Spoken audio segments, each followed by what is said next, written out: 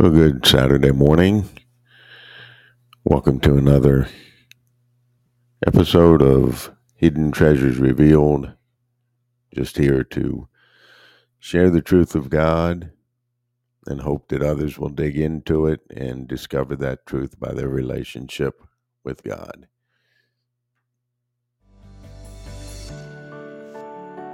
Have you ever wondered, is there more to the Word of God than just words on the page?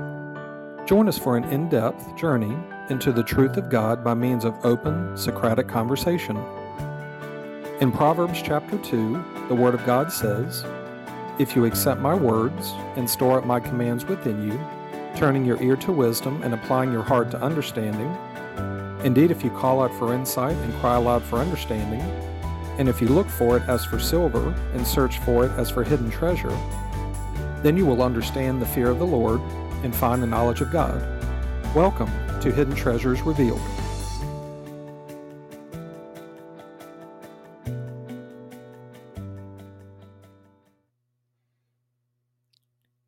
On this Saturday morning, we're going to talk a little bit about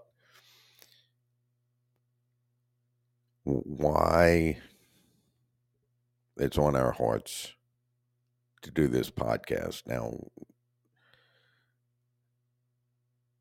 we were directed by the Spirit Mother to do the podcast, but we also desire to do it for the reason of truth being put out. And the title at the beginning, What's the Problem? Sean, here's something that I find interesting, that when you're speaking to people who claim faith in God and you start challenging them, asking them questions, well, they don't want to answer the question. And then if you press the issue, then they get upset. And it's so interesting to me because the Bible, which is professed to be the infallible Word of God, states, always be prepared to give a good answer for the faith that you have. And here's what I would say to anybody who's listening, that if you're asked a question that you can't answer, you don't know the answer to, then just state it, I don't know the answer, and then, dig into it to figure out what the answer is to that question.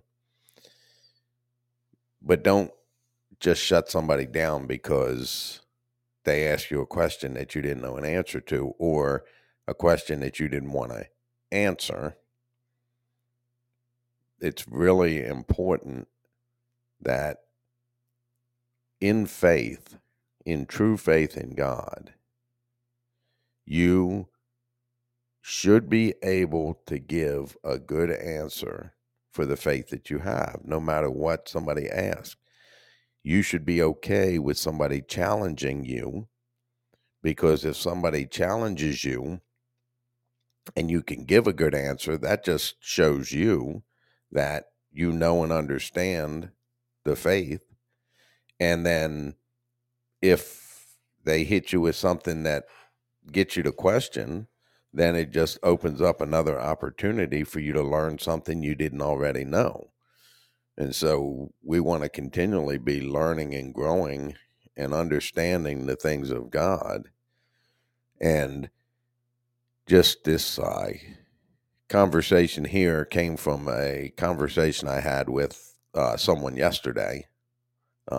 This conversation was via text message. I guess he couldn't talk on the phone or whatever, but just having a message and just simply just asking a question, and him saying that he's, everything's good, everything's good. And so I just pose back the question, you know, so you don't sin. And I got everything else other than a simple yes or no. And this is someone who was a professed pastor in the past. Not sure exactly what he's doing right now. We didn't really get into any of that. But I do know it was about 9 or 10 months ago. He had called me on the phone. And the interesting thing is that he was drunk. Tell when somebody's talking to you on the phone and they're drunk. They're just not, their words are slurred. And he was like telling me about all this, how great it was that, our friendship when we worked together and all this stuff. And uh, then, one, why did you fall off the wagon if this faith in Messiah, or what you call Jesus, saved you and rescued from that, but you fall off the wagon because, and one of the statements that he had made to me was, I'm leaving the Christianity and I'm just going back to my Native American roots, is what he said.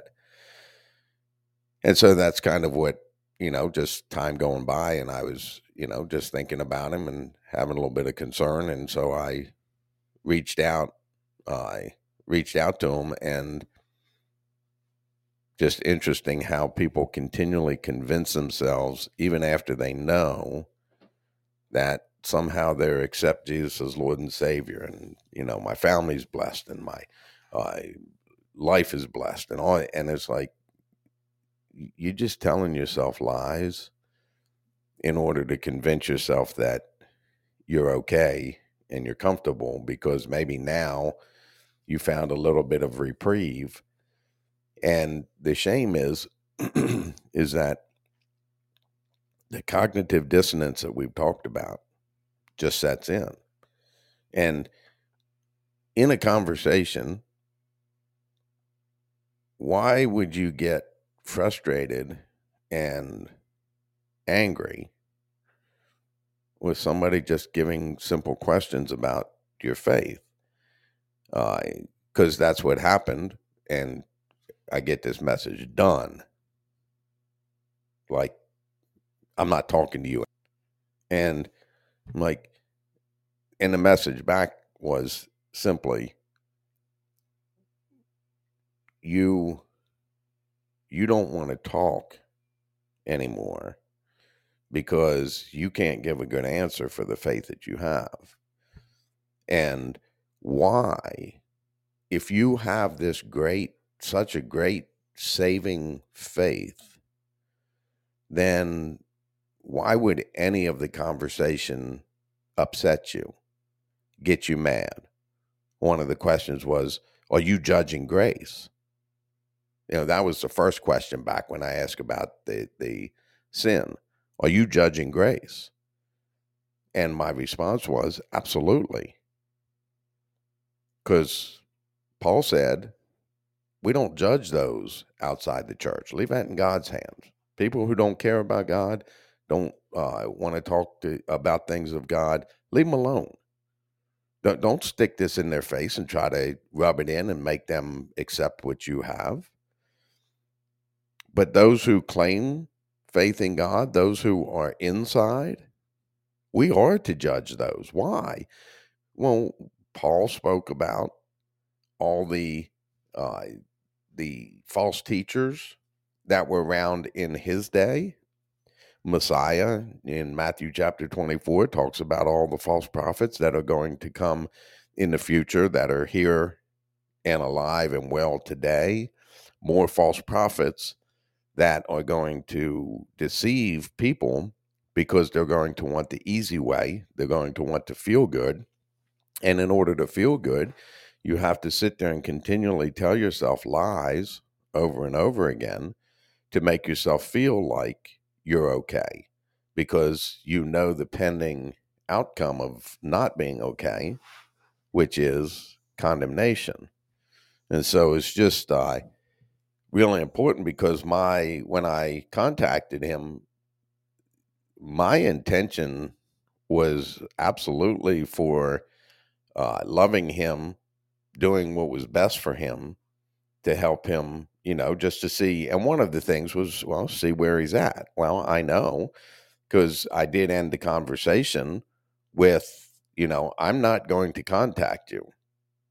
When you are back down in the pit in what you call faith again, if you want to call, or you want to talk, I'm always open to it. But I'm not going to pursue and go after, because at this point he doesn't want it. He wants to continue to live within the lie.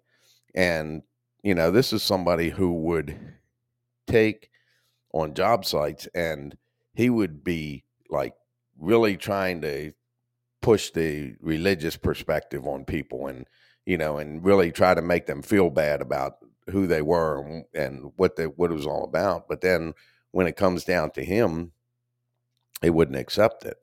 And so that's just one aspect that just recently happened. And all of the false prophets, all of the false teaching that is out there, there's a ton of it. It's all over the internet. You have various different people speaking heresy against God in the pretense that they're with God, and they couldn't be any farther away than where they are, because what they speak about is lies, and it doesn't line up with the Bible. It doesn't line up with the truth of God, and it doesn't line up with the church that Messiah started, that these are the things that you should be doing. And you should not feel intimidated or ashamed to challenge somebody in their faith, because if they choose to claim God being on their side, then they choose to open up the door for you to ask them questions and put them in a spot. And people don't mind the simple, the easy questions. But it's interesting, because the question about sin, he knows the answer.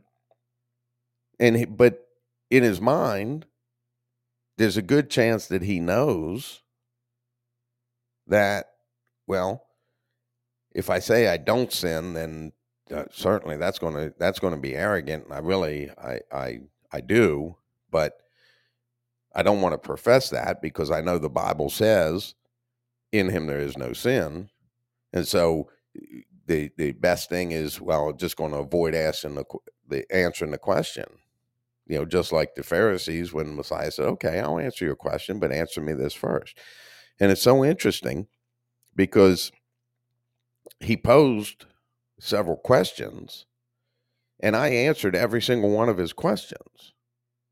I didn't shy down or back away. And no, I answered the questions, because I'm in a position to always give a good answer. And sometimes a good answer is, well, I don't know about that. I haven't looked into it, but I will look into it just to see, so that I can understand.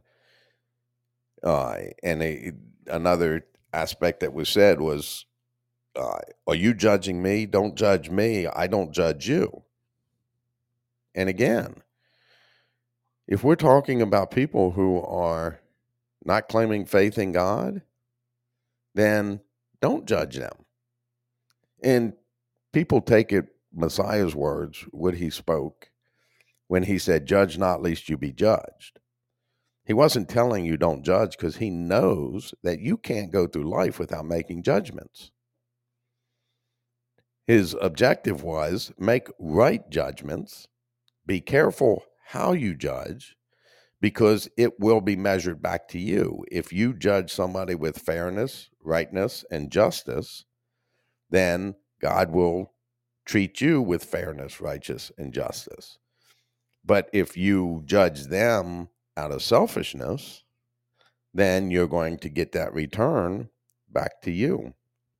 And so it's just interesting to me why people who claim faith in God will always end up running away from the conversation because they can't give a good answer for the faith that they have. I mean, and this isn't the first time I've approached this, having a brother that's, well, you think you corner the market on this. No, but I do know that what we're following is right and true. And it's not about cornering the market, because Messiah said that the love of most is going to grow cold. So there's only going to be few that enter into the kingdom, and people they don't want to listen to the words of Messiah and follow them. Chapter 24 of Matthew is a good place to see what's going to happen in these times that we're in, coming out of the mouth of Messiah. And so this is part of what prompted, after the conversation, just having conversation with Mother, the Spirit, and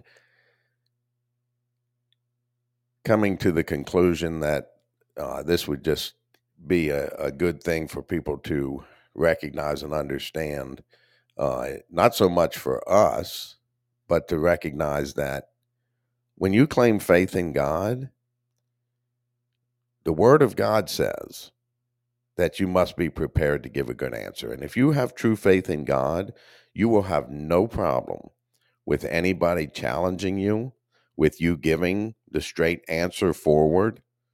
And if by chance somebody's able to prove that you misunderstood something, then that just gives you an opportunity to learn and grow that much more.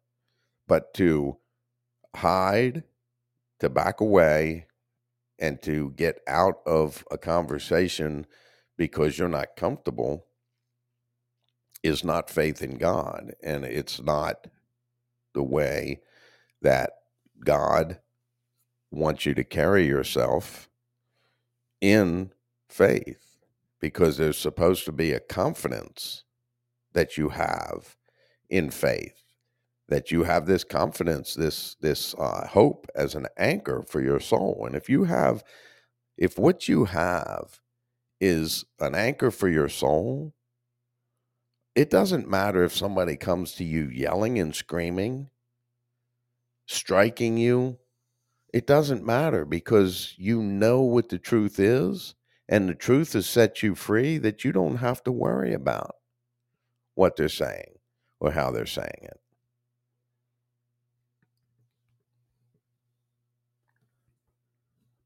As is the truth of God, that there's so many things that we could talk about and branch off from this. And I actually recently had a conversation just like you on the phone for about an hour or so with my sister, and we were talking about things like this. And she actually brought up something, and I had an opportunity to give a good answer. And what was interesting was that she said, well, she talked about Paul and the thorn in the flesh, and she said, well, we really don't know what that is. So, and right when I heard that, I said, well, I can tell you what it is.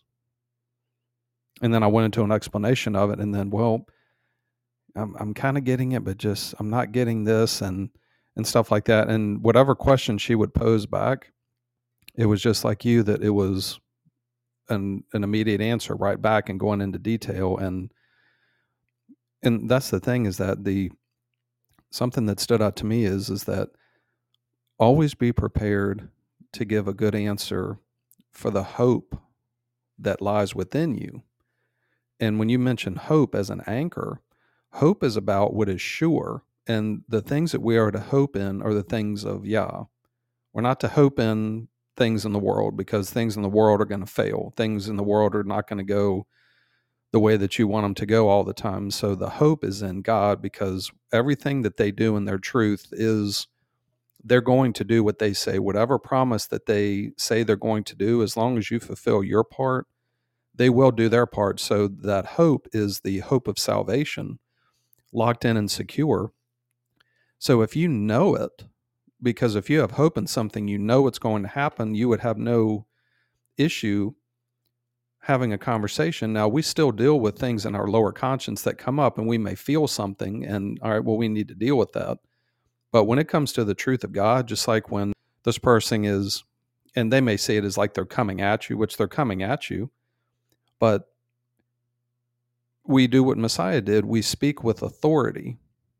Authority means you're the author, meaning that if you're the one, like meaning Yah is the author of this truth, they know what they're doing and they pass it to us and we believe in it, act upon it, and then we become walking in the truth, that we have faith in them. And it's as we present this truth that we present what we know. And we were even told by Yah specifically to speak what you know, and not only just speak what you know, but know what you speak. And the thing is, if you know something, there's going to be passion in it, because passion comes from knowing with conviction that you know this is true, you know this is the best. And I've even remember seeing this. If you see somebody speaking with passion, you can tell that they know what they're talking about. You don't have to question. And it's the same with Yeshua, that people marveled that he spoke with authority, because when he spoke, he wasn't, well, I think, I feel.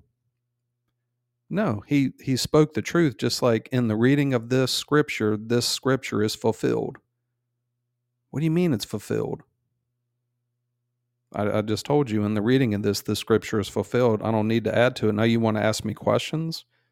We can ask questions, but it's taking a stand. It's just like it. You mentioned the word challenge, because I used to watch pro wrestling years ago, that you have the champion and you have the challenger. Well, the challenger, I want to come at you because I want to prove that I can overtake you. Well, all right, you have a challenge, come at me. You have a question, come at me. I'm going to show you that I know what I'm talking about. Let's wrestle with this. Let's figure this out. But when you don't have that solid ground, which is the truth to stand on, you're going to have a shaky foundation, and people don't like that feeling. And we've been there before. I mean, we're talking about this because we've been through this. We know that we didn't know the answer to things, and you do back away because you don't want to be wrong. And we even have in the beginning of the Bible that, the sacrificial system being in place, that Cain brought a sacrifice and his head was downcast because he didn't think that he got the credit for it that he thought he deserved. And Yah was looking at him and said, Cain, why is your head down? I mean, if you're doing what is right, then there's no reason to keep your head down. Just like this guy you were talking to, why is his head going down? Because I know I'm wrong, and I don't want to be wrong, so I'll just back away. And what God is saying is that you want to be at that place where you have that peace that's beyond all understanding. Find the place to do what is right and continually do that. And then there's no reason to back away, because even if you don't know an answer to a question, what's giving a good answer? You know what? That question that you gave me, I honestly don't know the answer. So I'm going to look into that and talk to God, and then we can talk later. Well, that's a good answer. But what happens is because, and we've had this before, there were some programs that we would listen to on the radio that would have people answering questions, and they would give an answer. But we can give answers to questions, but my goal is to give a good answer, which is a functional answer that can really help people. But we could give answer. If somebody asks a question, we can give an answer. But what good is an answer if it's not the truth of God? You're just giving an answer to prove that you can give an answer. And instead of, you know what, I don't know this answer, but I don't want to let the people know that I don't know it, so I'll just give an answer and just keep on and on about it. And no, I'm not going to do that. If I don't know an answer, I'm going to honestly say I don't know and look into it, because then I can challenge myself to learn and grow. But getting back to what you said about what's the problem, And you hit it right on the head, because I had this going through my mind. It's the brainwashing, the mind control, it's the cognitive dissonance. And the same thing happened in the conversation I had, that, everything is going along, and then you say something, and then you get that maybe 2 or 3 second silence, and then you get that, back to you as, so this, and I'll say something, well, but I have been doing that. And, well, I didn't say that you haven't been doing whatever I said, but why are you coming back? Because, oh, you're saying that I didn't, because your conscience is saying, you're not doing that. And you've got to, and it kind of came around to, well, yeah, it's just semantics. It's just, you're saying this. And I said, no, I'm not saying that. I'm saying that this isn't the same faith. Well, it is. And then, it gets to that, similar to it, that, well, we've been on the phone, time to go, or whatever. And, I said, I really enjoyed the conversation. And then you get that text back. Yeah, I really enjoyed it. But then it's been, a week or so. And I thought in my mind, you know what? I mean, it's possible that we could talk again, but likely we're probably not going to talk for a while, because the distance will set in, or the conversation will go, well, this conversation I had with Sean, and then, yeah, but it just kind of went, all in that extreme side, that he's just on the extreme side, or, Phil, he's just on the extreme side of Judaism. Now you just take a little bit too far. And how could we take it too far? That what that's saying is that, well, it's just too extreme for me, or, that's crazy, or whatnot. And I've gotten that before, that, you can't judge me. Yeah, I can judge you, because you're judging me by saying you can't judge me. Well, that's exactly right. We're not in the seat of Abba, to where we don't determine, all right, you're going to the abyss. No, we're not. Then that means that we're judging the law. And no, we're not here to judge the law, because if we judge the law, then we're not abiding in the law. That's in Yah's hands. They determine that. So we uphold the law, but it's the problem is the programming of the world. People don't want to be challenged, because if you're challenged, that means you're out of your comfort zone, and places that we've been, and still work through things in our lower conscience. But yeah, this is the thing with this podcast, that those that are tuning in, that will be different. Well, the podcasts that are led by Yah will be just like this, that they will speak the truth. But if it's not, you're going to get opinions, you're going to get the feelings and different things like that. So if you're really wanting to listen to this and really know the truth of God, the truth of God is not the easy path. It's not an easy button. And it is called a narrow path for a reason, because few do find it, because most people want the broad way, which is you get to do what you want. You can continue to sin and be comfortable in it. And you have to take a stand and be willing to be wrong. And that's the thing, is the person you talk to, is he really willing to be wrong right now? No, he's not. Because if he was, why would you say done? Okay, so you're saying that you know the truth of God, but you're done in this conversation for what reason? Because we've spoken about every possible thing that could ever be spoken of, and of course not. But the thing is, he doesn't recognize that. He doesn't recognize the cognitive dissonance. It's his programming that says, oh, so you're saying that God's the one that saved us, so you're judging God for... No, I'm not judging God, but I'm judging what you say, because the same Bible, or the truth that you claim to have, says, are we not supposed to judge those inside the church? Well, you're the one that's claiming faith. If you're claiming it, then why do you have a problem? Like, what's the problem? What is the problem with you giving a good answer? And the truth is that if you don't know the truth, then it's on shifting sand, and you're tossed back and forth, and you don't know. You think you know. And there's a difference between knowing and thinking that you know. And people get into that. And that's one of the topics that we'll always come back to, is the brainwashing and the mind control and the cognitive dissonance, because this is such a huge issue. The psychology of the mind, it plays such a huge role in this, the programming of the world. And you got to be willing, just like Messiah, you've got to overcome the world. You've got to be in the world, or you've got to find your place to be in the world, but not of the world. But you must find the true faith in order to take a stand against these things. And I mean, I could even see if you were face to face with this person that you would watch the body language and there would be, well, I got to go, or they would get distracted. But I've been in the same thing. But if you know what you're talking about and you're rooted in it, like you said, being an anchor, there's no reason to run and hide.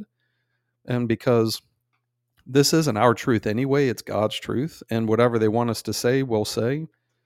Just like the song we listened to recently, where you go, I'll go. Who you serve, I'll serve. I will follow you.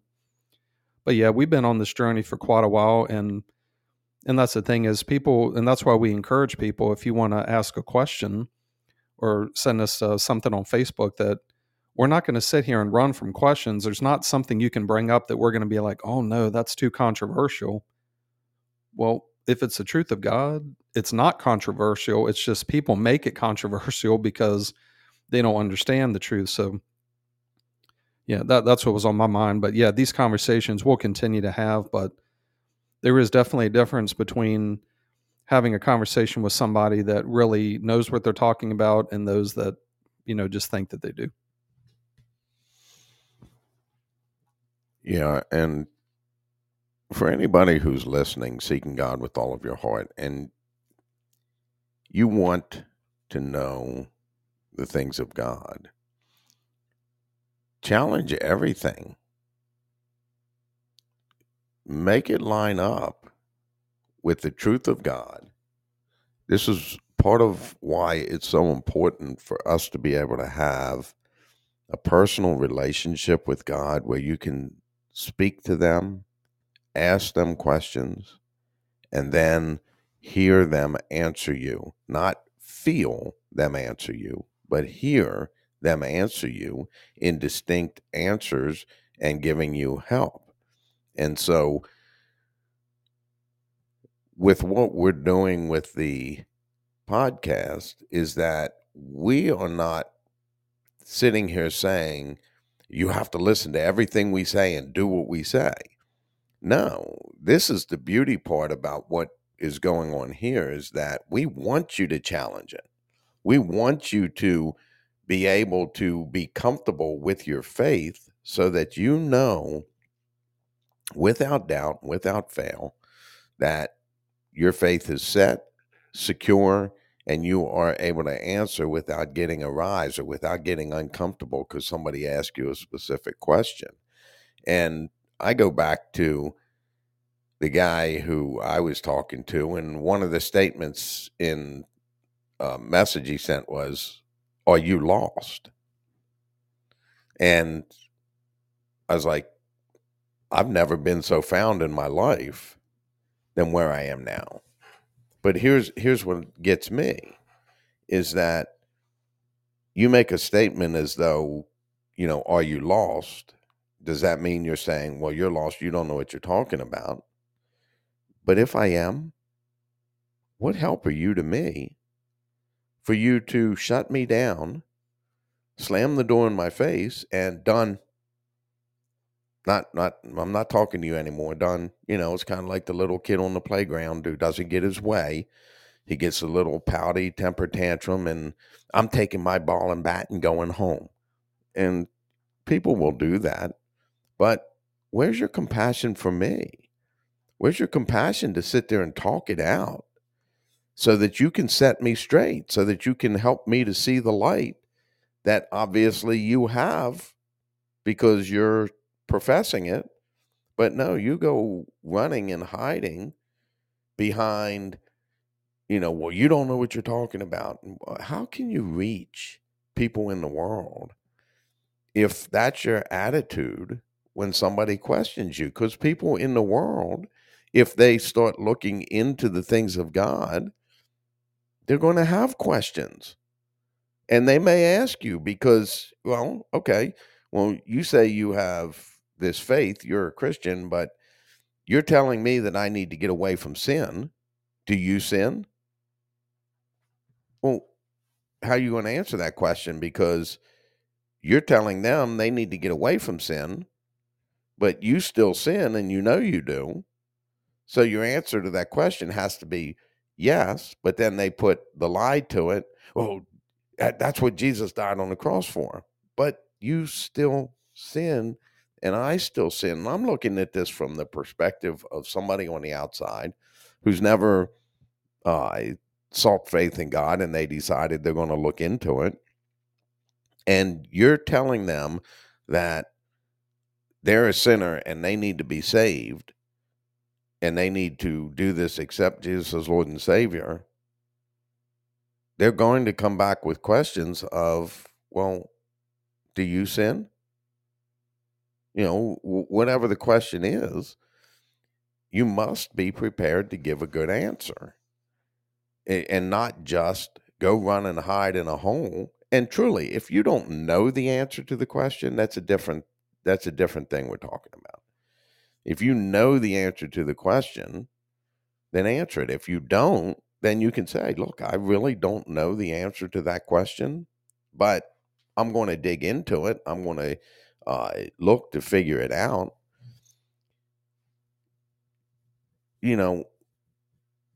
With the whole thing of, well, don't judge me and I won't judge you. Well, he goes around judging people by him trying to get them to follow Jesus by accepting as Lord and Savior. Well, what's the difference? So when you just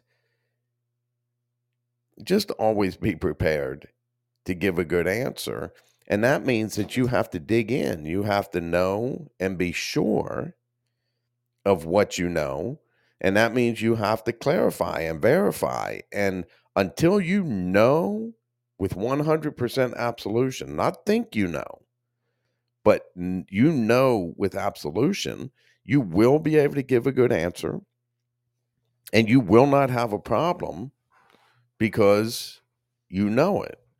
And if something comes along and you feel arise that you're being challenged, then that's a good thing for you to go evaluate, well, why am I feeling like this? Well, why do I feel like this? Because if you're going to ask me if I'm lost, but then you're going to shut down the conversation because I ask you if you sin and you won't give an answer for that question, why would you not give an answer to the question? If you knew that you didn't sin or you did sin, because you don't want to face the reality and have to answer for, yes, I sin. Well, the Bible says in him there is no sin. And people who know that's in the Bible will avoid answering that question, because if they say they don't sin, then they know they're lying because they haven't walked the journey to circumcision of the heart to have the sin removed. And so, well, I can't lie. I'm not supposed to lie. So, well, I'm just not going to talk about it.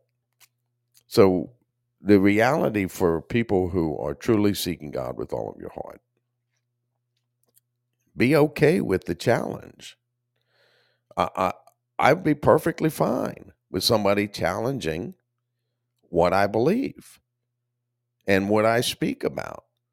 There's a difference between you. Well, you guys said this, and well, I don't think that's right, or how do you explain that? That's one thing, but a lot of times people be like, well, what you're saying is wrong, and not give any kind of question so that you can give the good answer, because in a situation like that, they don't want the good answer. They want to feel comfortable that what they think they believe is true, but they don't want to have to answer for it. So I'm just going to tell you you're wrong. That way we just shut down the conversation. And when it comes to faith stuff, and somebody's asking questions about faith because they want to know, and you shut them down because they're being straightforward and honest, and they're putting you on the spot and giving you questions that that either you don't want to answer because you know that you're wrong, or you just truly don't know the answer to it. And so you go to avoidance rather than No, let's figure this out. Let's talk this out. Let's have a Socratic conversation about it. And why now, in cases of arguments, then we should end the conversation. That I'm not going to argue about it. This is the truth, and this is what it is, and so we don't need to talk anymore. But if you want to talk without arguing and you want to have Socratic conversation, well, let's do that. I mean, because there's a lot of people in the world who might want to know things about a faith in God, but avoid asking because they feel like they're going to be judged by those who are in the church. And that's what I find so interesting is many people in the church will spend their time judging those who are not in the church and spend no time judging themselves. Yeah, they'll judge other people in the church, but they won't judge themselves. They won't look at themselves and be absolutely sure that this is what I know and this is what I'm going to follow, and I can give a good answer. And so one of the biggest things for me is that if you listen to this podcast and you hear things that we say, don't shut them down right away, because there's a chance cognitive dissonance will come in, and seek it out. Don't just believe what we say, even if it sounds good or it sounds right. Don't just believe what we say, but verify it through the Word of God, verify it through the reality of truth of God, and then verify it with Yah themselves, and you will be sure 100% about the faith that you have. Something that we had talked about on one of the podcasts many months ago was about the Bible, that the Bible is for the unbeliever. And once you believe in God, then you transition to the Word of God, which we still use the Bible, but the dependency is not on the Bible, it's on the Word of God, which the Word of God, some of it is in the Bible, but the Word of God is translated. Excuse me, the Bible is translated. And we have the Word of God, which is translated by Mother, Yeshua and Abba. And when you've been programmed with the programming of whatever religion you're in, Christianity, Islam, whatever it is, that we actually talked about this recently, that there's truth in every aspect of religions, but Messiah is the one that is the way, the truth, and the life, that it's all found in him, to where there'll be bits and pieces, but that's the reason for seeking with all your heart, is to put it all together and find the way, because there's only one way to the kingdom of heaven, and that's through Yeshua. And actually, really through all three, but through Yeshua, you make your way to the kingdom. And if you don't, it's just like anything that, and this just makes me chuckle inside a little bit, that we had talked about this, that you go to a dentist and you're going to a dentist to get a root canal, like a real, like a major surgery. And you go in and the dentist is sitting there and he's got just shelves and shelves of rock candy and all these different candies, and he has no teeth. His teeth are rotted out. And you're like, yeah, come on in. I'll work on your teeth. And you would think, no, you don't, I'm not coming to you. You don't even take care of your own teeth. You don't even know what you're doing. I'm not having you work on my teeth because your teeth are rotted out. And no, I want somebody that's going to have the healthy teeth, because that's what I want. But that's what happens is you go to somebody that's supposed to know, and then they themselves don't even know. So how can you can't help each other.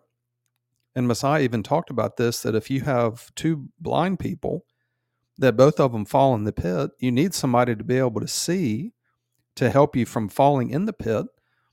And what does it help anybody if you're just giving an answer that doesn't help you or the other person? Find the place where you know the answer, and that not only do you, if you really know the answer, then you need to apply it to yourself first before you look to apply it to somebody else.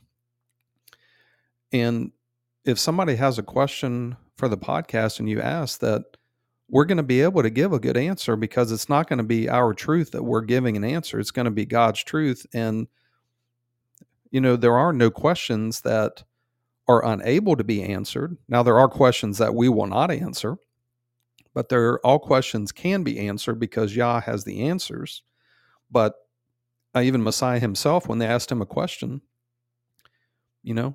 then answer me this. And then they didn't answer. And he said, well, I'm not going to answer you. So somebody may say, oh, well, you're just avoiding a question because you don't want to answer. No, because even Messiah himself, the answer was, I'm not going to answer you on this. So that's a good answer, because you're not willing to listen and answer my question, because I know what you're doing. You're attempting to trap me, and I'm not going to let you get away with this. You're going to answer. So instead of just giving answers to people on what you think and what you have an opinion on, make sure that more and more that if somebody asks a question about faith, that you give a good answer, not just what you think, because we will still give opinions. But when it comes to faith and Yah, it's about giving truth, which there is no opinion in truth. Right. And could you clarify, just for anybody who's might be listening at a later date, that you made a statement that there are questions that we won't answer. Would you clarify that just a little bit? Sure. Meaning that sometimes people will bring questions about, let's just say baptism, for example. And we may say, you know what, right now, we're not going to answer that right now because we're going to get into something else. So let me change it's not that we will refuse to answer. It's just there's times that there's a greater truth or some kind of foundational understanding that you would need to have first in order to be able to get into it. Like if somebody said, well, explain the New Jerusalem and the layers and how does that work? Well, we're not going to answer that right now because there's a deeper understanding that you need to know in order to be able to understand any information that would be given. Thank you for the clarification, because it's not that we're not refusing to answer, like, no, I'm not answering that, kind of like that kid on the playground. But a lot of times a question that would come, if you just give the absolute truth of it, it's not going to be beneficial for that person. And just going back to baptism, let's say, well, explain baptism to me. Okay, well, let's get into some other information before we get into that, because just like with, for example, let's talk about brainwashing and mind control first, because then you'll understand why are you not accepting what's been said, because you don't see that there's something else going on or this and that. So yeah, we're open to any questions, but sometimes we'll say for the moment, we're not going to answer that because you're not going to be able to understand it at this moment. So what benefit is it to give you an answer that you're not going to get? Let's go back to give you foundational truth so that you can then have the tools to be able to understand. And we have a scriptural reference to that with Messiah himself,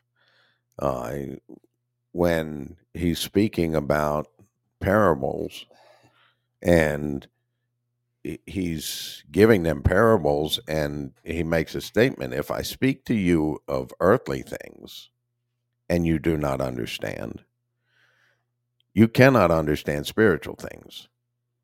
That's why he used parables, was to get you to correlate from the earthly perspective. Wow, okay, now you can tie that to the spiritual perspective. But if I just tell you spiritual things, when you're not in a position to be able to receive them because they're spiritually discerned, then we're just wasting time in going into those things. But like you said, it's not a matter that we eventually, if you continue to seek with all of your heart, eventually that question will be answered. Now, again, we won't answer a question that we don't know the answer to, because that's even worse than, it's just worse, because we want to be able to give a good answer. But a good answer sometimes is, I can't answer that question. That I'm just not able to answer that right now. So, but I'm going to look into it. I'm going to dig into it, and I'm going to seek to figure out how I can answer this question. And, if it's a question that's not pertinent to faith, it really doesn't matter if it gets answered anyway. The objective goal here is that you're able to give a good answer for the faith that you have.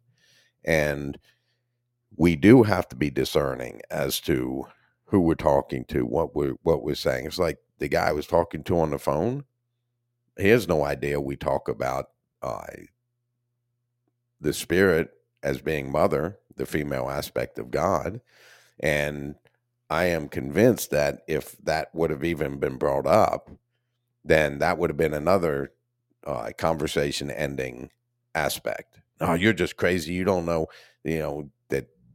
And it's like, why won't you talk about it? Why won't you evaluate it?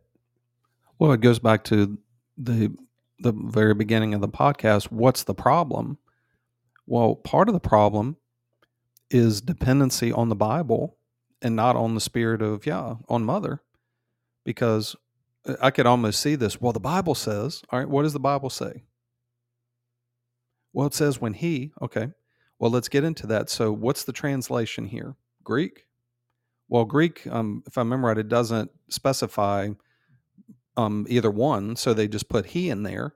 Could be just for the time that, the male dominant or whatever, that we just put he in there. Well, but is that really the intent of Paul's writing in there? Because if you have a conversation with Paul, what would Paul say? Well, but the Bible says, okay, well, but your dependency is on the Bible, but then you take part of the Bible and rip it out where Hebrews doesn't exist other than Hebrews 11, which feels good because that's the faith chapter.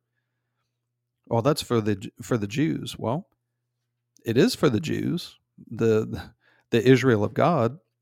So you either have to accept all of it or none of it. You like the Old Testament. Well, the Old Testament is old and it's for the Jews. Well, it's the Word of God and it's written there. So why would God just disregard all those things? You just disregard it because you don't understand it or you don't want to deal with it because you're going to be challenged. Well, tell me, how is the Old Testament, like if we were to, let's just say Christianity, tell me how the Old Testament is relevant now.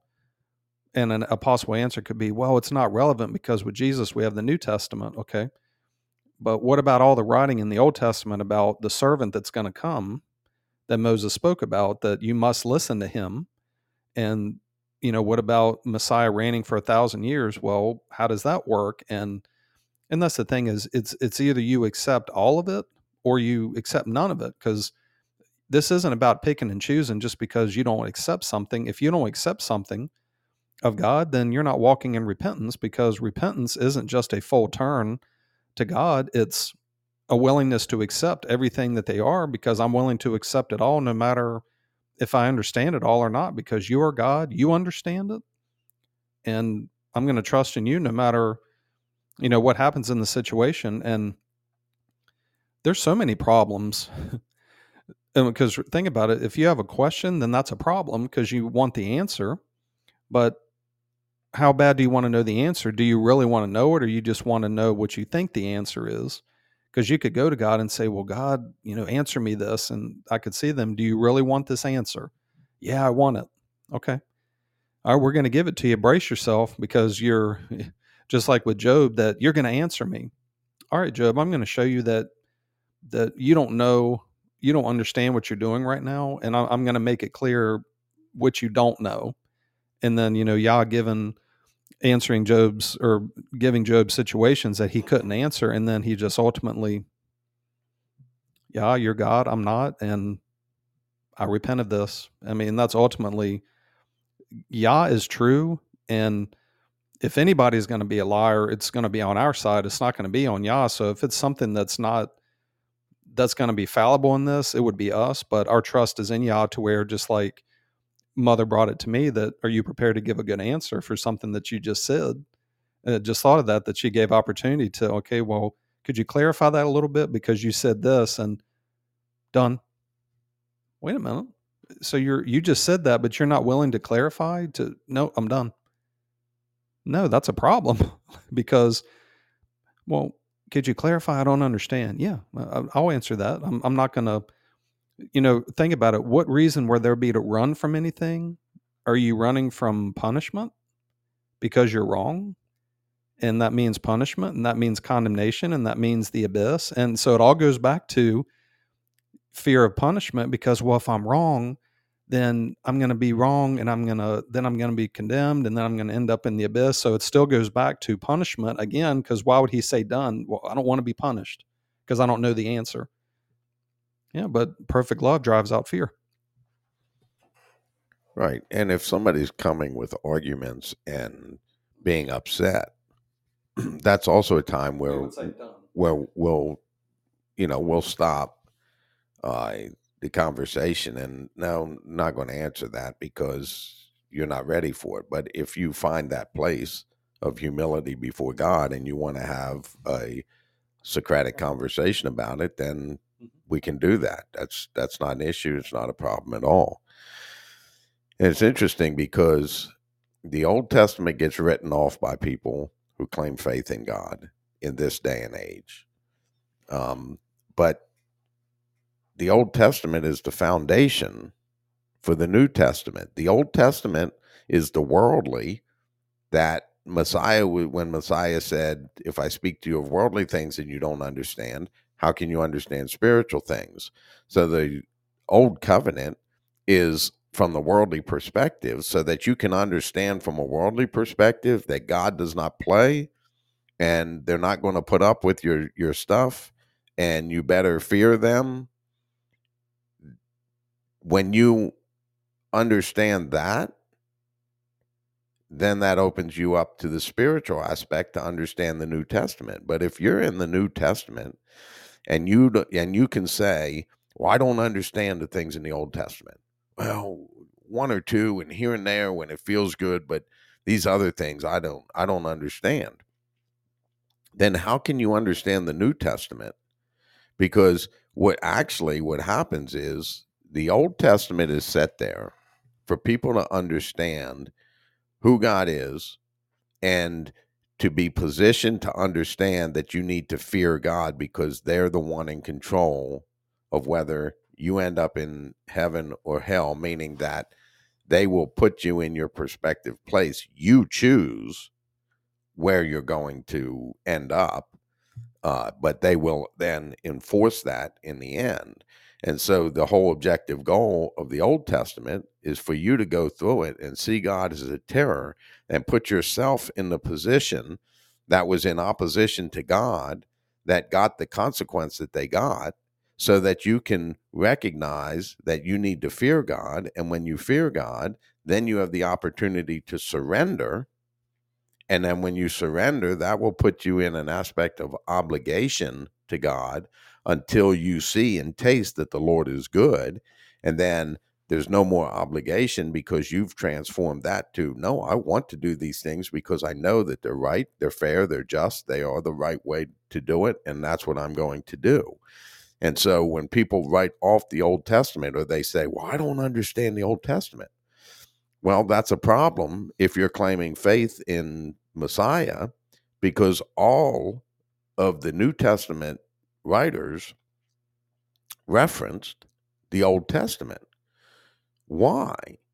Because now they're bringing you back from a spiritual perspective to understand the law and what the law's for and why it's there and how you get away from it and all these things. They referenced that. Why? Because they understood first that the law within itself was good from God, and it was something that they needed to follow and abide in God's truth. And from, in the New Testament, we have this talking about the Spirit, which is he, and it's translated to he and he and he. And the reason it's translated to he is because it went from the Hebrew to the Greek to the English. And in the Greek, There's not the gender specific setup like there is in the Hebrew. And so it's just important, and if you don't know the Old Testament, then how can you know the New Testament when it talks about, well, the Spirit's He, except we have in Proverbs specifics that clarify that there's a she involved with the unity of God. It's an absolute. When it says wisdom, our wisdom was at his side at the creation. And then in chapter 8 of Proverbs, and I happen to have my Bible today, and I'll just read this. And this is why, it's so important to look into it in depthly and then have the conversation with God and verify, because there's a lot of people, I'm convinced, that will hear us talking on this podcast, and they will hear us reference the Spirit as she, as mother, as the female aspect of God, and they will, done. Nope, that's all I needed to hear, done. Without checking and verifying to see, is there some sort of plausibility to what's being said? Let me dig into it and look, because just a short section here in Proverbs chapter 8, it's talking about wisdom and wisdom's call. And it says, does not wisdom call out? Does not understanding raise her voice at the highest points along the way where the paths meet? She takes her stand beside the gate leading into the city, and at the entrance she cries aloud to you, O people. I call out, I raise my voice to all mankind. You who are simple, gain prudence. You who are foolish, set your hearts on it. And so that within itself is telling you that wisdom, the wisdom of God, is female. And I understand that it might be difficult for somebody who has been programmed that the Spirit is a he, but go back to the original creation of man. And when God said, let us make mankind in our image. Okay, one, that removes the singular aspect of God, meaning that it's only one entity that's filling all three parts in it. Now, let us, okay, God's not schizophrenic, so they're not talking to themselves as one individual person. No, let us make mankind in our image. So in the image of God, they created them. That's it. No, they created them male and female. In the image of God, they were created. And we shut the door, or people have shut the door, and until it was revealed to us, not realizing that the Spirit was female, because you've always been told your whole life that the Spirit is a male. But it makes so much sense with the creation story, with that we're created in their image. And if mankind has male and female, and we have offspring, then God is male and female who had an offspring, which was Messiah. And of course, Messiah, being God and man, what he was when he was here, he had the blood of God in him, but he was fully man at that point. He did not become fully God until he entered into the kingdom. And it would have been impossible for him to be fully God, to lead the way for us, if he did not have the precious blood of Abba and Ema, father and mother, in him. Then that's the precious blood that was shed. So it was God's blood that was poured out on the altar in human form, so that Messiah could enter into the kingdom, and then give us the ability that when we walk as he did, that we can enter into that kingdom.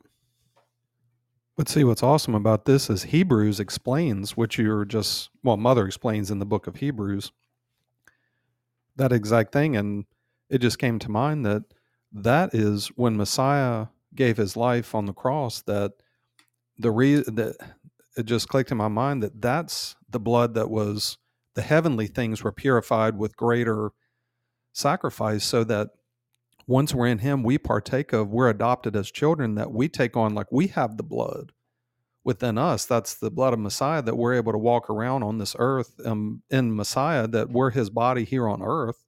But I was like, wow, that just clicked, because that's the blood that purified the heavenly with which was a greater sacrifice, so that ours is accepted. And I don't know if you picked up on this, but I was like, wow. In what you just read in Proverbs, I just had a picture where it says that Mother stands at the crossroads of the paths. And I was like, wow, so wait a minute. You've got the old covenant and the new, and she's standing at the crossroads to the city. So I was like, wow, when you enter into her, you can now make it back to the city. So she's standing on the corner crying out to where people know that you're condemned, you need to change. But then she still cries out, but she's at the crossroads. So that Mother's the one that's standing there watching. And, how long are you going to be in your foolish ways, you simple ones? And then, all right, well, now you're on this side, that make sure you continue in what you're doing. So she's standing there always, calling out and stuff like that. But that's just because you can get revelation from just hearing, the word of God. And I was just sitting there thinking that, wow, that it gives the Old Testament is the heavenly coming to the earth. And then the New Testament is taking that earthly and getting it back to the spiritual. So you have Yah brings the law. So I'm bringing the law into the physical. So I'm giving you the 2 stone tablets, which talks about the sin, the law being written on your heart. So you have the stone tablets, you have the stone over your heart because of sin. And then now it's going to transfer to where the spirit will be in your heart. And then you can return, if you don't understand the things in the physical, you cannot understand the spiritual things. So I'm going to give you, the Old Testament is giving you what you need to understand Messiah's work. So if you don't understand the Old Testament, you're not going to understand why he's here. And that's why the problem is that people don't understand what Yeshua's work was all about, because you don't understand the Old Testament. If you understood the Old Testament, then you would realize, why didn't they not go into the promised land? Because of disobedience. So who's the one that's going to make it to where you can be obedient to God? Is going to be the Son. So if you claim the Son, but then you say, yeah, I sin and he forgives me. Yeah, I sin. Well, then you don't understand the Old Testament, because they couldn't go into the promised land because of disobedience to God. So find your way away from disobedience, because people don't realize this, but you're either living a righteous life or a sinful life. There is no living a righteous life and there's sin involved. And that's the thing, because how do you know the children of God versus the children of the devil? That the one that does what is right is righteous. So you have to get to a place where you live a righteous life, and that means you've got to find your place to be in Yeshua with sin taken out of your heart. And then you can now walk around and being able to be holy. And look at the detail in the Old Testament about the sacrifices. And well, why is it so detailed? Because you don't realize, if you were to use that as your righteousness, how much you would have to do to be clean and covered. And is to get you to, yeah, I'm not able to do that. Help me. Right. So I'm showing you, do you see how much you would have to do of your own works to be righteous, that you can't handle it all? So you've got to, but it doesn't mean you don't attempt. See, that's the thing is, are you going to attempt this or not? Well, I can't do it, but it doesn't matter. I'm still going to. Okay. But then, how can I be righteous instead of just in my mind? How can I be completely righteous? Well, and that's why, the Son comes. But all this information, we've been taught this by Yah. We didn't have anybody sit us down in the world and teach us any of this. This was through revelation. This was by showing us these things. And even as we even hear the word of God being read, we can even get more and more information in this.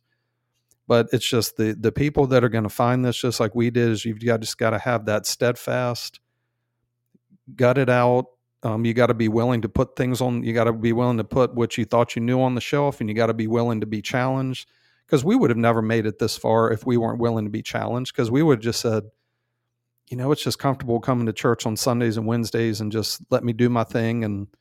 And no, because even when you get circumcision of the heart, the lower conscience is that land that there's a lot of land in there that's got to be covered. And it's just going to be a lifetime of just dealing with things. And because people would think, well, it's easier. Well, it is somewhat easier, but when you're faced with your programming that you didn't recognize is there and things that are coming up that you didn't see, that it's a challenge. It's still a challenge. Yeah, and it's the Old Testament is just as important to us from a faith perspective as the New Testament is. And if it's not, then you can't have faith in God. You have to have both. You have to walk through both covenants. You have to come to the covenant agreement with God when it comes to the law and sin. And what your mind says, I'm going to be obedient to this. I'm going to do what it says to do because that's what God says. Now, that is an obligated perspective until you find out that, no, I like this. I know that God is right, fair, and just, and so I'm going to follow them. And therefore, you have that transformation over to, no, I want to do these things, and so I'm going to give my all. I'm going to give my full commitment to God and to living a right life before God. And when you prove in your mind that that's what you're going to do, then you get the circumcision of the heart, that stone that covers your heart, like you were talking about, gets rolled away. And see, people don't even realize that Messiah's uh, being buried in the tomb is a representation of your life with the sin nature, that you're in that tomb and there's a stone that covers that tomb. And God is the only one that can roll that stone away. You can be inside that tomb and you can be crying and pleading and wanting and digging and scratching and clawing and trying to get out of that dungeon. But God is the only one that can roll that stone away. And the interesting thing is that when the stone is rolled away, you don't leave that house. You start to clean it. In other words, that dungeon, or that tomb, now becomes a dwelling place. That because, well, wow, I've got a door, enter in and out. I can set this up as a home, and I can come and go, and I can get rid of all the garbage now because without that door being open, without that stone rolled away, you've got piles and piles and piles of garbage that are just kind of like you walk into a hoarder house and they're just garbage to the ceiling and you can't get rid of it. But when you prove that you want to clean that house to God, and God says, okay, now we're going to give you circumcision of the heart. We're going to roll that stone away from that tomb. We're going to transfer. It's no longer a tomb. Your subconscious is no longer a tomb, which your subconscious is your heart, is no longer a tomb, but now it's a dwelling place, and it's a dwelling place for the Spirit of God. And in order for the Spirit to enter in more and more, you have to be removing more and more of the garbage. No, that's not right. That's not appropriate. I don't agree with it. I'm not doing that again. And then you go through the process of brainwashing yourself, knowing that you're putting in the good things of God and getting rid of the bad things of the world and of the enemy. And so just very interesting aspects that the Old Testament is just as relevant to us today as the New Testament. And it must be. because you have to have that repentance, which is that covenant agreement with Abba, before he will bring you to Messiah. Messiah said, and we've said this before, Messiah said, no one comes to me except drawn by the Father. Well, in order for you to be drawn by the Father, you have to agree with the Old Testament. You have to agree with the Old Testament law that it is right, that it is good, that I should be doing these things, even though you won't be capable of doing it until the sin nature is removed from your heart and placed as the thorn in your body of flesh. And so, just really important things as we look into the realities of truth of the Word of God. We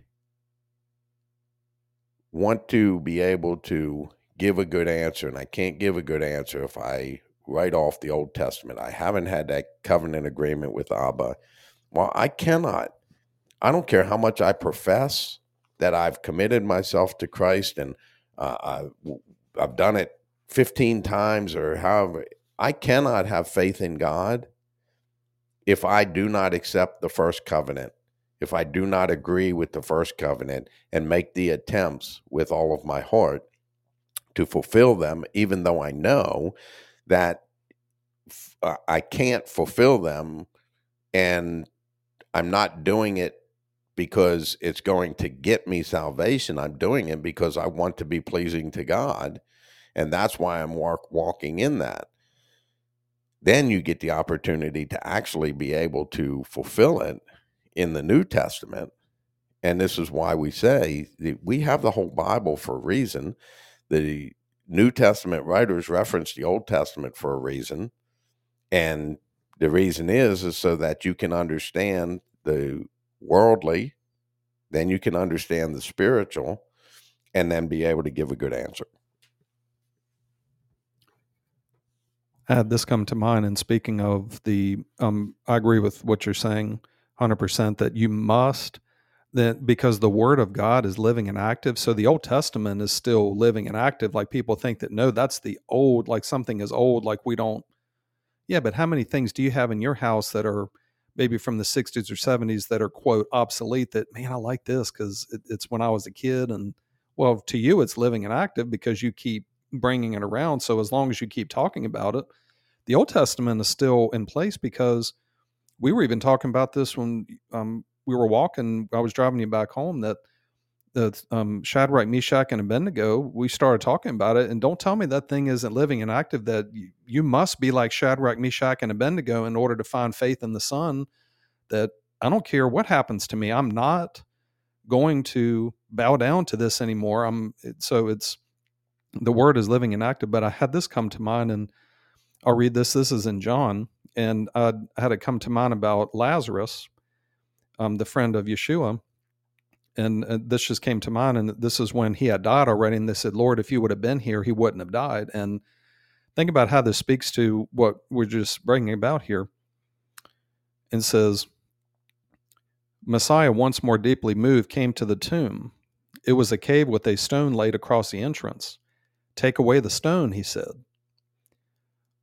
And think about this with the old ways. But Lord, said Martha, the sister of the dead man, by this time there is a bad odor, for he has been in there for 4 days. Well, think about the odor of your sin and you being in that tomb all those years. Then Yeshua said, did I not tell you that if you believe, you will see the glory of God?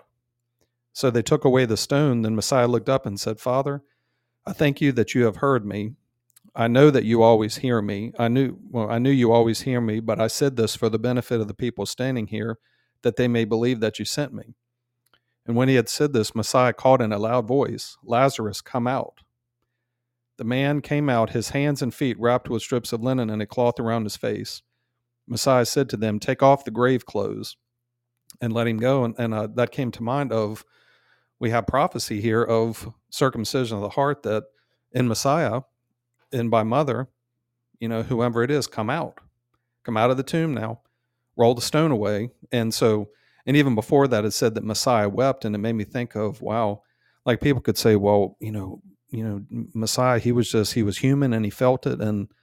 But it made me think of, remember that he cried out for Jerusalem, that he had so much wanted to gather him to himself, but they were not willing. The fact that, that, don't you understand that if you don't find your place in me, that you're going to be on the outside, and having compassion on the people, that I don't want that to happen to you, that make sure that, didn't I tell you that you'll see the glory of God, and just the glory of God, that you can take somebody that's been in sin and in Yeshua, that they can be raised from the dead and the tomb can be rolled away. And once that's rolled away, it's intended that we don't have a record of Messiah going back into the tomb and the rock being rolled back over again. It's no, he's out. And now he's out of the tomb, just like those in him, you're out of the tomb. All right, well, now get to cleaning, because there's a lot of odor. There's a lot of things that are in the lower conscience that have an odor that is not that sweet smelling aroma. So get rid of the garbage. And that's just coming to me now, that there's so much garbage in there that still stinks, that, hey, get rid of this trash that's still in here. Because like those hoarding shows that we know that everybody hoards, that you've got piles of trash from your lower conscience that's dysfunctional, that, well, just one thing at a time, but start pitching stuff and get it out. So there's just so much, because Yah's word is living and active, that unless the only time that we would run out of things to talk about is if we stop talking about things, because there's so much out there that we would never run out of anything to talk about. So it's just neat that, from talking about the Old Testament, that even in the New Testament, you can understand the Old Testament aspect is that the law has been given by God, and that stone is over your heart, and you've got to walk through that and beat against that stone, even willing to put yourself to death, trying to get that stone moved. And Yah sees that you're laying in there dead. Okay, well, now we'll move this away and allow you to come out. So just speaks of the sovereignty of Yah and the truth. When it came to my mind, the Old Testament's not important. Well, if you look into Hebrews, which is a book that's not generally taught on in faith circles, why the warnings in Hebrews, and then using the Israelites from the Old Testament and what God did to them as a warning to us. How do you think that you will escape from God if you don't do the things now? I mean, how much more with God's own people, he punished them for disobedience. How much more do you think you deserve to be punished for disobedience? You who are not in the grace and the presence of God, that you disobey God, and you're going to pay the price and the penalty for that. And so they're using the Old Testament to say, oh, God is a terror, and you need to correlate both Old Testament and New Testament, and they have to go together. And the thing about the Old Testament is, before circumcision of the heart, you want to use the Old Testament as the understanding that you're looking for in the Old Testament is to understand who God is, what they expect, and what the consequences are for either obedience to them or disobedience, which will drive the fear perspective with God, because the beginning of wisdom is the fear of God. And so the whole purpose of the Old Testament at the beginning of your faith is for you to see God and the terror that they can be, and for you to fear that. And when you fear that, that will put you in the position to surrender to God. And when you surrender, you will be obligated. No, the Bible says I have to do this. I'm going to do it. But that's not going to give you salvation, because you have to believe in the Son of God. But once you see God as a terror and you repent to Abba under the terrorism perspective, now you can God can take you to Messiah, and you can start to walk and learn the obedience that Messiah had. And then you realize that this is good and I like doing this. I'm going to be obedient to God. I'm not doing these things anymore because I have to do them because the Bible says or because God says. No, I'm doing them because I want to be pleasing to God and I want to do that. And then you walk in that aspect of figuring out obedience to God. And then when you've proven your obedience, then you get to move on to the spirit to have that circumcision of the heart. And so, again, going back to, you have to have the fullness of faith and the fullness of the baptism. And the baptism isn't complete until you finish all parts. It's kind of like a triathlon. Okay. You have a triathlon where they run, swim, and bike, I think it is. Mm-hmm. Okay. So if you're the front runner in the first leg of it and then you stop, have you finished the race? No, you have not finished the triathlon. You have to finish all three parts of the triathlon in order for you to be able to say, I finished the triathlon. It's the same concept with the baptism that we talk about, with the immersing yourself into repentance with Abba, immersing yourself into obedience with Messiah, and then immersing yourself into trust with Mother. And when you have all three of those, then you have the full aspect of the baptism. You've been immersed, because the water baptism here is just a symbol of cleansing of dirt from the body, as a symbol of you're being able to clean the inside rather than just clean the outside. And so it's just important to be able to see and recognize, and you do your cleansing by cleansing with washing with water through the word. And when we say through the word, we're not just talking about the Bible. We're talking about conversational relationship with God, where you're talking to them, they're talking back, they hear you, you hear them, and it is a true conversation so that you're able to understand what they want. And then, well, I want to be pleasing to them, so that's what I'm going to do. And it's just really important that you don't set aside the old covenant for the new. You let God set the old covenant aside. When you've crucified yourself with Messiah, when you've walked as he did, and you've crucified self, you've put to death self, where now everybody else is more important to you than you. Now you've crucified yourself with Christ, then you have the same avenue and the same things that he had, where you can walk as he did. You walk in the life without sin, but you must be able to give a good answer for it. I'm going to piggyback off of what Mother gave you about the triathlon, because I was like, wow, another great example. Okay, so this came to mind. Have you watched a triathlon? Maybe not the whole thing, but like on TV, sometimes they have them on there. Mm-hmm. All right, well, think about this. All right, so where do you start? You start swimming, so you're on top of the water. Like, it made me think of, like, we had you kind of do the partial immersions until you get to the full. So you're swimming. So at the beginning, you're just swimming to start, which swimming is, you need a lot of good endurance to be able to do that. All right, so you get done with the swimming part, and then you go to the cycling. And if I remember right, it's like 100 miles. Like, it isn't like it's 2 miles. And so like a couple mile swim, which you would think, man, I'd be done after that.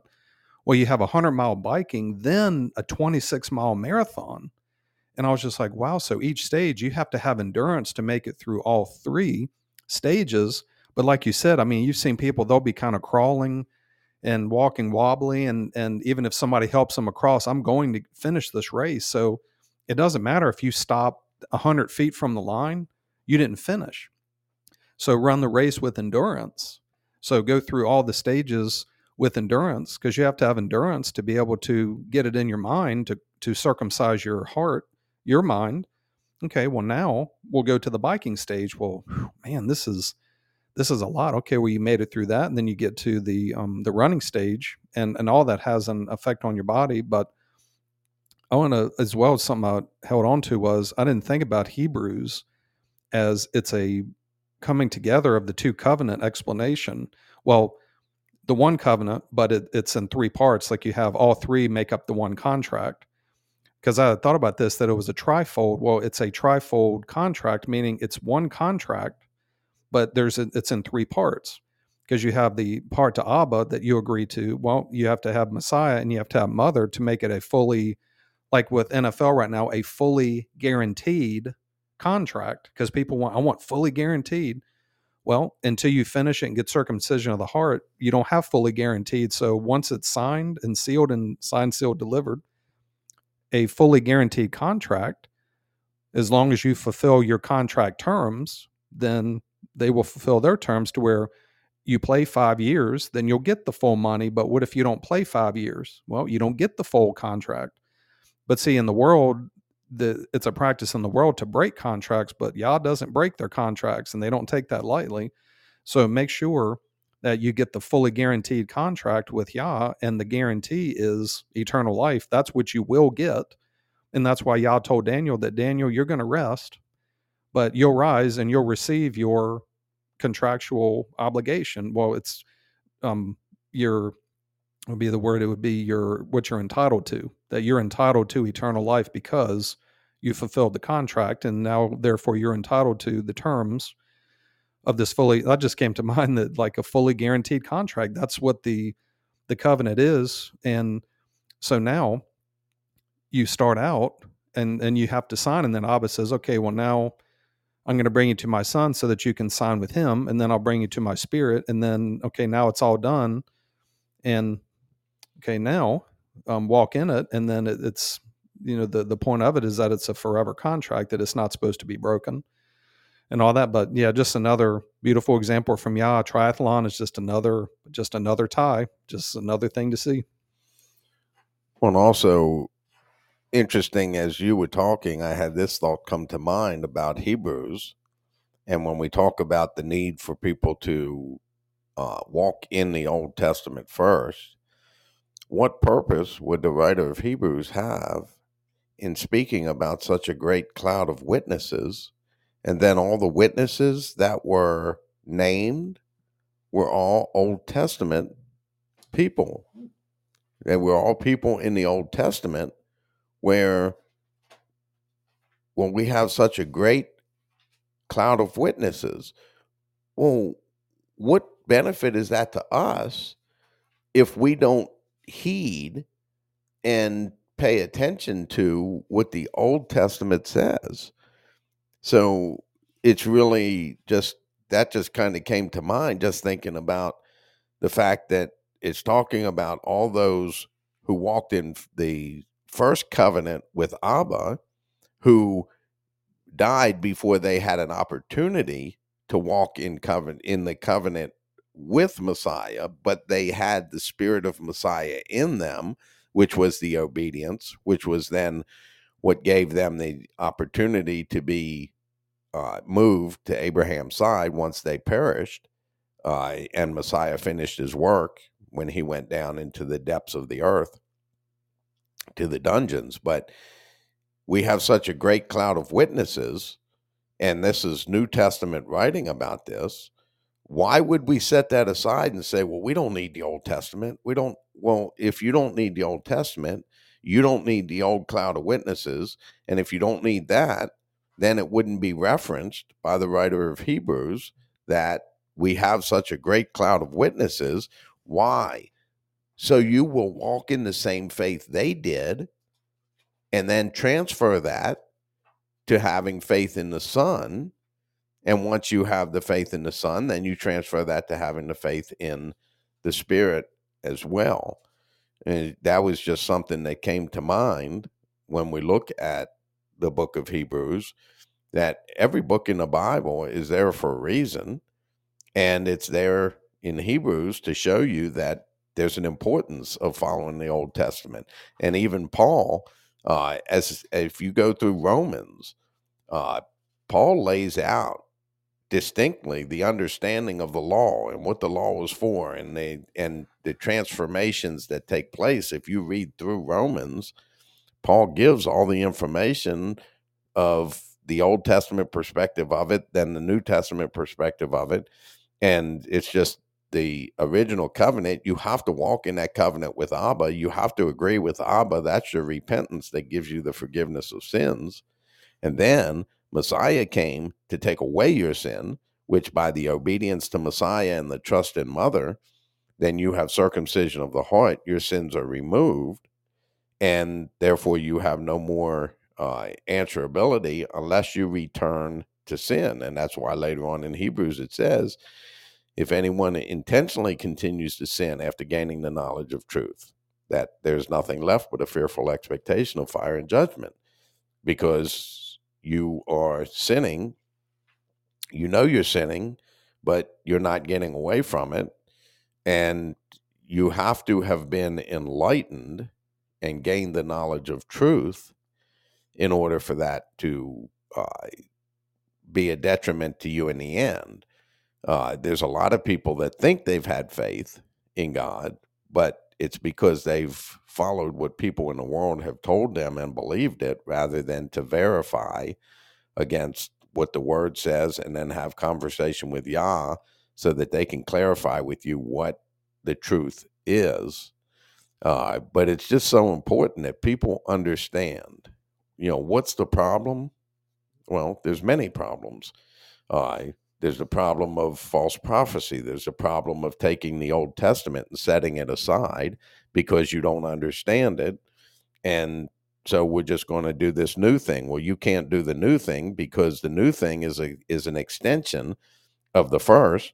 And if you don't understand the first and what its purpose for, then you can't understand the second. But you sit there and believe people who tell you that you can, when it's a lie, and it's an impossibility for you to have faith in God and set aside the Old Testament. That's just a fact of Scripture and the Word of God, that you must entertain and use each part of the contract for what it's for. Fear God, repent, obey God, trust. And when you've walked through those journeys, you have the fullness of the baptism, the fullness of the immersion. And it's like the unity of God is Father, Son, and Mother, all unified together as one God, which is one God, one family that is unified. And you really just, if you dig in the Word, you'll see these things. And then you do what the Word says, Old Testament. One of the greatest scriptures for me starting my journey was out of the Old Testament. Well, a couple of them. Trust in the Lord with all your heart and lean not on your own understanding. And then the other, seek as though you're seeking for hidden treasure. Cry out for insight, call out for understanding. When you do those things, God will fulfill what they say. You will gain the knowledge of them, but you must do what it says. And so my journey, though on the onset was the pretense of accept Jesus as Lord and Savior, I went back in and started digging. And in the Old Testament, I was seeing things that, one, I didn't understand the Old Testament, but then I picked up things that tell me what I need to do in Proverbs. And when I applied those things, I gained the knowledge and wisdom of God. And I'm nobody special. I'm not some great intellectual from a worldly perspective of things that, I graduated high school, went to work. That's, I mean, that's what I did. And I don't claim to be this great intelligent person, but with faith, I have a great intelligence with it because of Mother, not because of me, but because of Mother. Because with me and my capabilities, I would not be able to do it and understand what I can understand now if it wasn't for the work of Abba, Yeshua, and Mother. Very important understanding the Old and the New Testament, because I was just given this. The Shadrach, Meshach, and Abednego, you take heed that you must walk that, because you go through the Old Testament, you're willing to obey God no matter what. You walk in that repentance, and even the threats of you're going to be thrown in this furnace, and you're thrown in the furnace, but there's one like the Son of the gods in there, which is given, showing that when you're willing to do whatever it takes, that you'll be thrown in there, but you'll have Messiah. So Messiah is still there. But think about this. When Messiah says that many people will come to me in that day, and I'll reverse this to where Yeshua is Nebuchadnezzar, and he's standing before the furnace, and Lord, Lord, didn't I do all these things? Didn't I? Get away from me. I never knew you. So now the king is throwing you into the abyss because of you're not getting away from sin and not being fully committed to God. So it reverses roles. So we're given a picture there. Make sure that you come to this as Shadrach, Meshach, and Abednego, to where you're willing to give everything for God and even be willing to die. And because you'll have help at that point, you'll get thrown into the furnace, but you'll be protected, as opposed to in the end, you're going to be thrown into the everlasting furnace and you're not going to be protected. So even with the Old Testament, we're given information if you're looking for it. And I had this come to mind. Think about the contract. That's why you count the cost, because all right, so Abba gives you the very first part and you read it. Okay, I agree with that. But then Messiah says, well, wait a minute, there's more to the contract. You've heard it said, an eye for an eye, but I say to you, love your enemy. Oh, wow. So that's okay. So that's in the contract too, where I'm changing this to, it's transferring to a spiritual. So it's a deeper, so understand what you're getting into. And then, I agree with it. Okay. And then so Yah makes it clear each step. So they can't be blamed for if somebody doesn't understand, because it's all laid out and you have to come to it in parts. And that's the thing, is that with the enemy and the craftiness, well, we'll just take Abba's part out and we'll just attempt to take you right to the Son. And no, if you don't see God as a terror, you're not going to be able to understand, to be able to walk with Yeshua like that. So that's the craftiness. But with any of this, like we said, that you can come to this.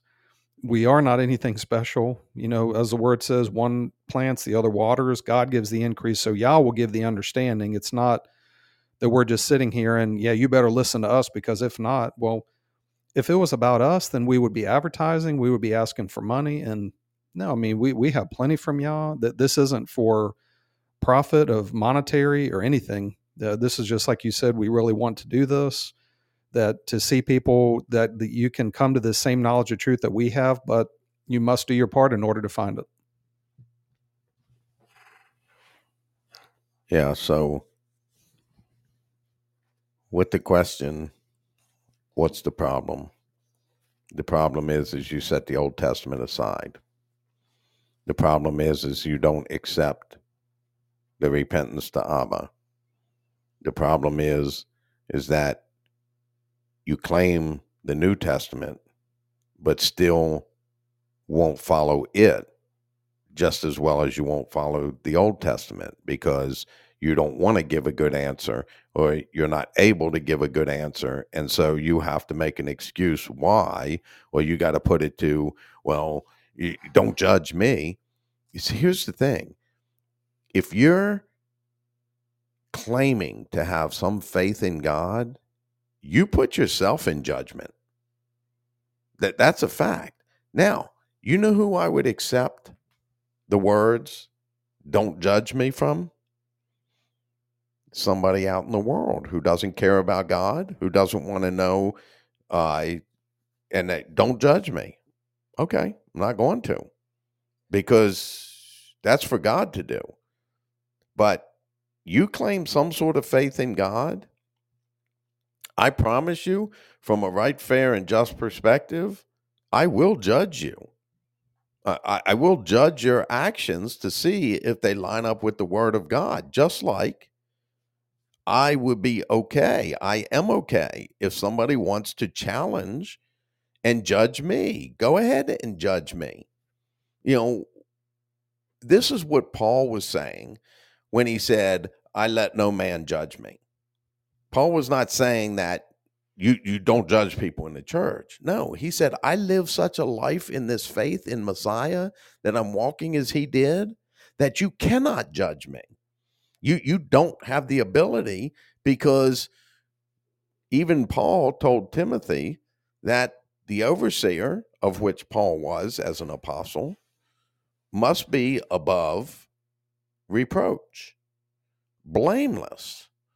So what does it matter if somebody's trying to judge me and what I'm saying and how I'm saying it?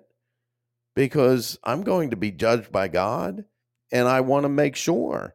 And if I am judged, then I want to evaluate, to make sure that what I'm doing, what I'm saying is appropriate according to God.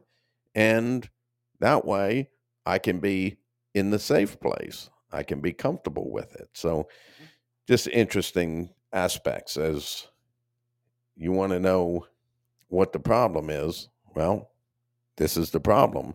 And cognitive dissonance is the problem. And brainwashing is the problem. And you not knowing what the brainwashing is the problem. And you not knowing the psychology of the mind is the problem. So this is many, many problems involved. But the biggest ones are setting aside the Old Testament and not being able to follow the New Testament because you have set aside the Old Testament.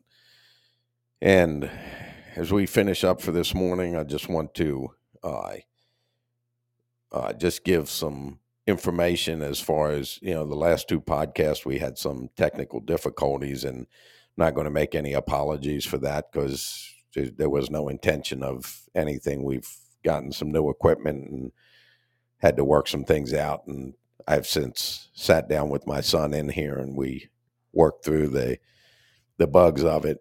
And I think we got it figured out, at least for now. But that's part of the issues with being live, is sometimes you'll have stuff like that. And what I would say to anybody who's listening, that if that happens where you can't hear something that one of us is saying, don't worry about it. Don't focus on what you can't hear. Focus on what you can hear, because there's a good possibility that that's what the Spirit Mother wants you to focus on anyway. And again, who am I? Who is Sean? Who is anybody that talks on the podcast? If you can hear it, then figure out the truth of God within the midst of it. But we just had some technical difficulties in the last couple podcasts, and I believe we've got them worked out, but time will tell. So for Sean and myself, as we wind up this morning, we will be back on Tuesday evening at 7:30 for another podcast. Not sure exactly what Mother's going to bring to us, but we will see, and we will discuss whatever it is. For that, everyone have a blessed weekend and enjoy your week next week.